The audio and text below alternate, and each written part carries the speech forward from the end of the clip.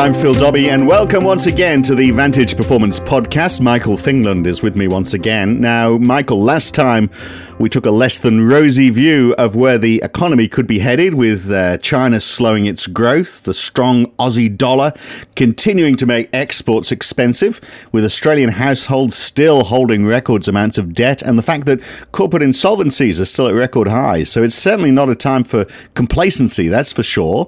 So this week, 5 ways to protect your business, which, Michael Thingland, seems more important now than ever. Certainly is, Phil, but the important thing to keep top of mind is only typically 5 to 10% of businesses will be planning ahead effectively, and so there's a huge opportunity to take market share off competitors and actually grow your business through the current economic condition, whether it gets worse dramatically or not. There are a lot of ways to actually improve a business through any downturn or any dislocation in the economy, and it's why it's quite often talked about that some of the best businesses were actually started during a recession.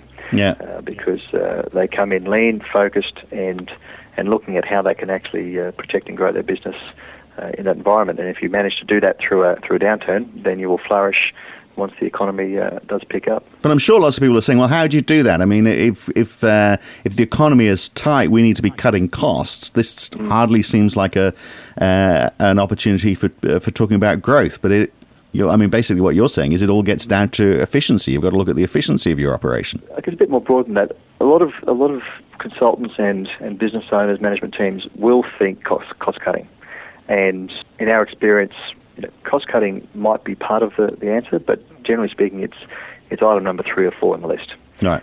There's usually a lot of inefficiency and insufficient focus in